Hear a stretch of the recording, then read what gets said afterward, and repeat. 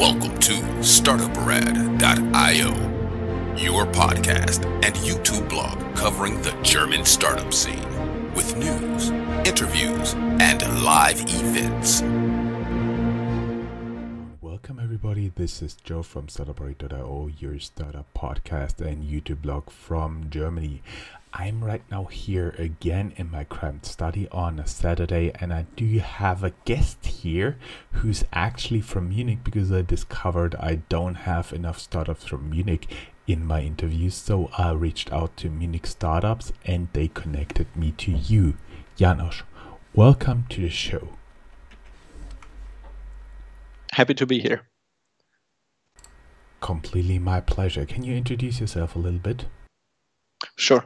I'm Janos from Crash Test Security, and I founded the company 3 years ago, and we're actually doing automated vulnerability testing for web applications.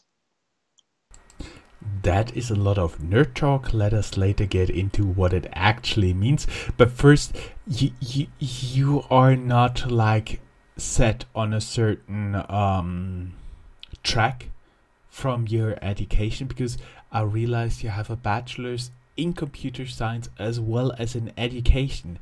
And how did you then end up in cybersecurity? Good question. So basically, I was interested in computers for a long time already. Before my studies, I was abroad in Uganda, and I met somebody there, a famous hacker from the US. So I already got a grasp on security somehow. And then I started my studies in Munich in computer science. And during my bachelor thesis, I recognized, okay, only computers, that's nice, but I also want to do something with people. And then next to my informatics master, I decided to do a bachelor in pedagogics, so educations. But basically, the IT is my major, and everything else is just an addition. I see, because when I saw your CV, I thought, I would have thought he would open something like online university or something, but not cybersecurity. You met an American hacker in Uganda. That's not the first place you thinking about of US-based hackers. How did it happen, and can you unveil his real identity here? Yeah, sure. His name is Johnny Long, and he's the founder of Hackers for Charity. And he was actually doing charity work in Uganda, which was actually kind of what I was doing there as well. And we met as we both were having Linux user groups there, and we happened to have an event together. I see. And how long have you been in Uganda? For a year. Oh, that's quite a long time, and it's a very nice area there, right? Yeah, so a lot of national parks. I basically was there as a volunteer, and when I was not working, I took a lot of holidays and was traveling around looking at the animals. It was really awesome. Have been personally to Tanzania and Zanzibar and can strongly recommend this area of Africa, especially since it was my honeymoon. That set aside, what did you learn and how did it bring you to your current company? So in Uganda, it was merely like getting the interest also for security there. But then basically, during my studies, I set a focus on IT security. It was just the topic that I was really interested in. And at some point, I had a seminar together with some colleagues called Secure Coding, where we were actually supposed to develop online banking web application. And then we had to hack the banks of the other student teams. And it was a lot of fun, but we really recognized there's no good tools that support developers into developing secure application. There are a lot of tools for penetration testers, like for security engineers, when they are really doing the hacking manually. But if I'm a developer, I have some other requirements. I basically want to focus on my features, on my application, And in addition, the software needs to be secure. And that was where the business idea came from. And in the end, the pedagogy is not that much off, because still we have to train users, we have to work with people, because we don't do security just for the sake of security, but we want to do it so that people have secure applications. I see. It's about training people. I see this in many corporates these days. Your frame has been jumping a little bit. Sorry for everybody who's watching this YouTube interview. The problem is you don't have any high-speed connections to your office right now, so we're relying on copper cable, which varies unfortunately a lot in quality. Nonetheless, at least you're jumping around a little bit, right? Yeah, that's why we have an office right in the center of Munich, because that's where there's no internet. Well, fortunately, there's no internet in Munich. And so basically it was like a game. One group of coders set up a bank and the other one tried to get in. So how did this start your company idea?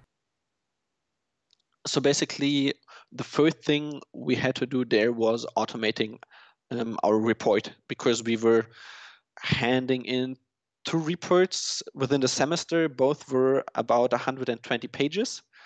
So we didn't want to write all that manually. Yeah. So we started writing some scripts for automating the reporting. And then when we were finding vulnerabilities in the applications, we had an easier way for the reporting, for showing what we actually did and how the others could then resolve that. And we saw that as a developer, basically that's what I need during my day-to-day work.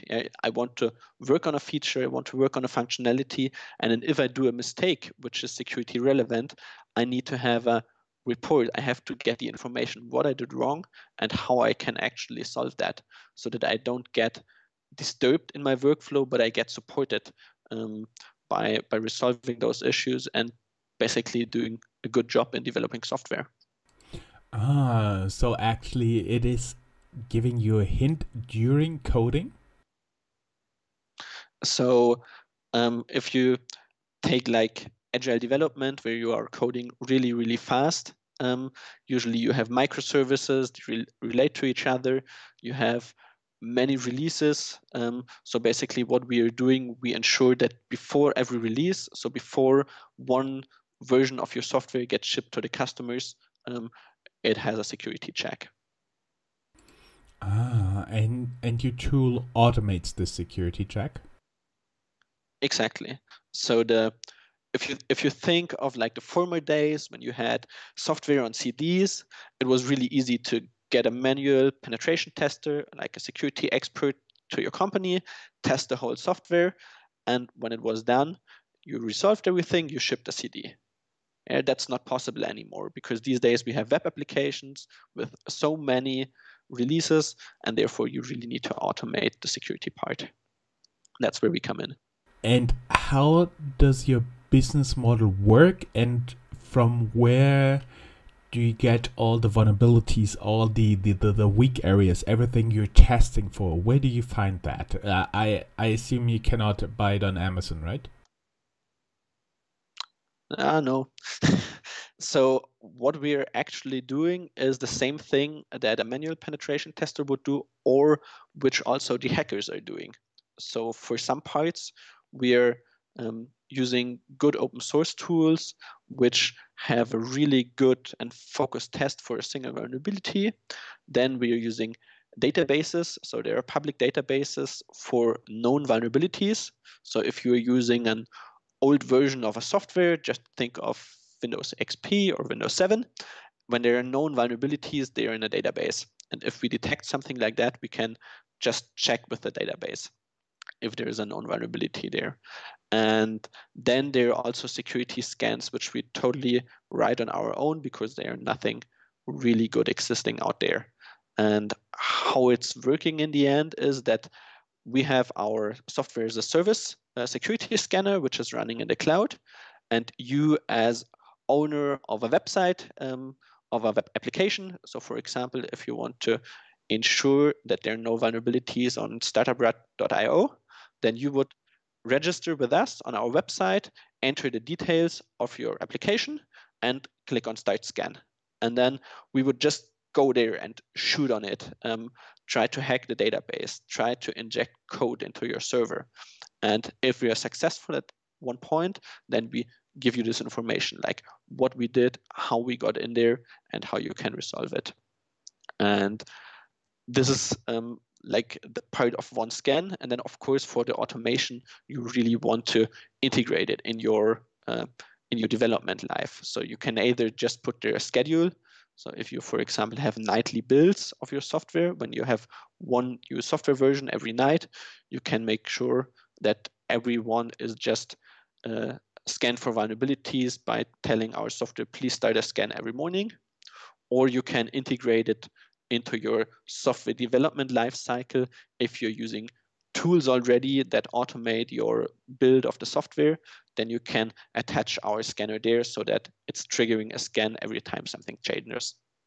And then basically we are selling that as a license.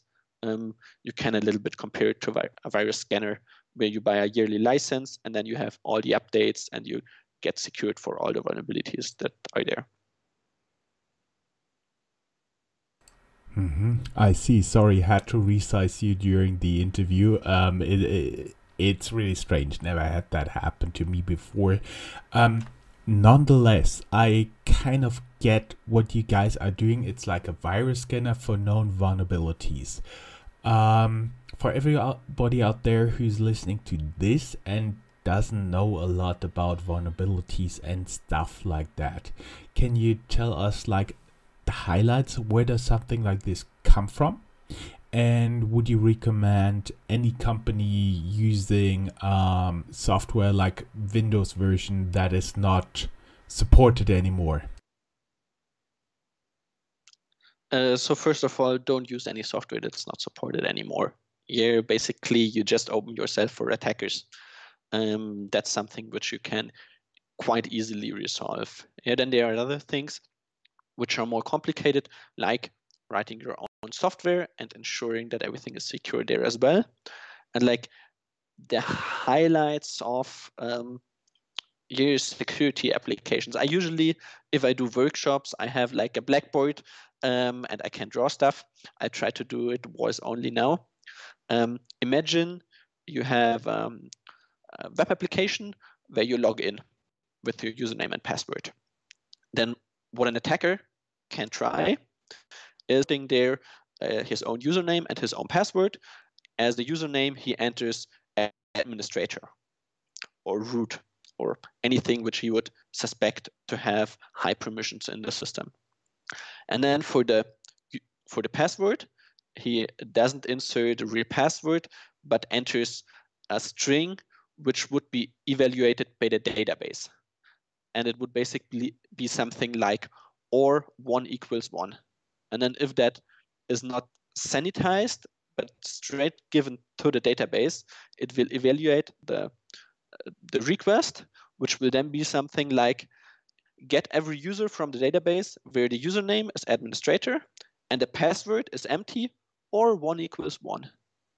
And as 1 is always 1, this one will evaluate to true and the attacker can log with administrator permissions into your application. And those are the things where it's also really hard to detect them by just looking at software versions, because if you're writing the software yourself, there is no version of it which you would have known this vulnerability. So we're really trying to attack there and simulate those attack strings, like the 1 equals 1, or even more complicated ones.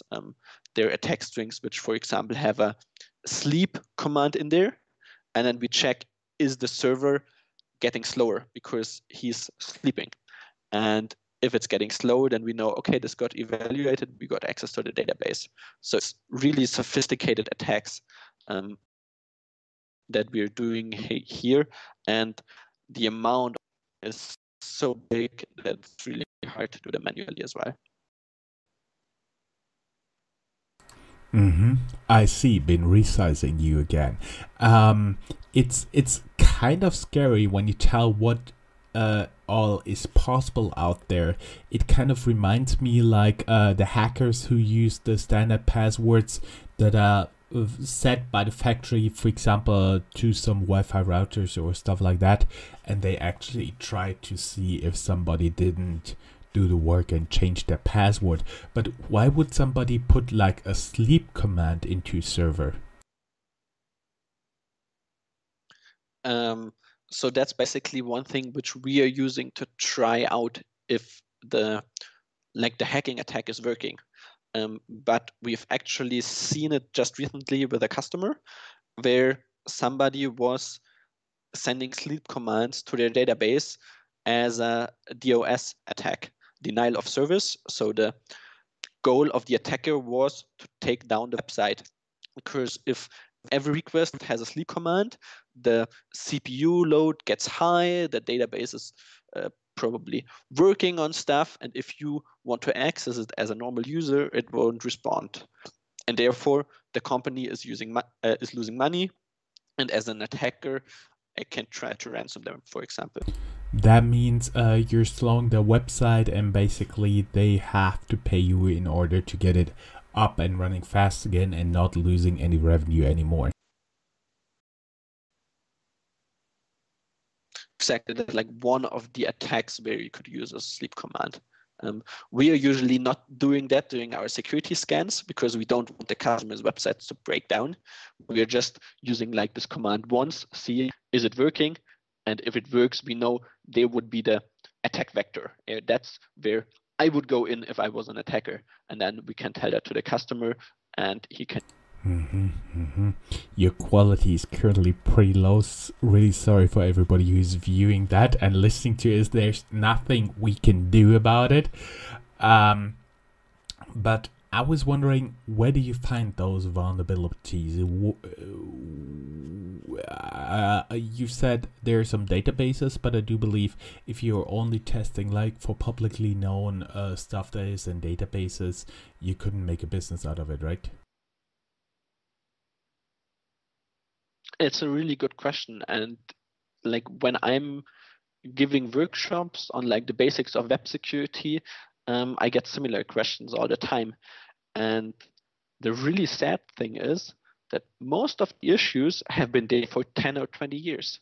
So if I'm an attacker, I could try to do some really new and sophisticated attack, but in the most cases, that's not even necessary because it just works if I write there or 1 equals 1 and it's getting executed in the database.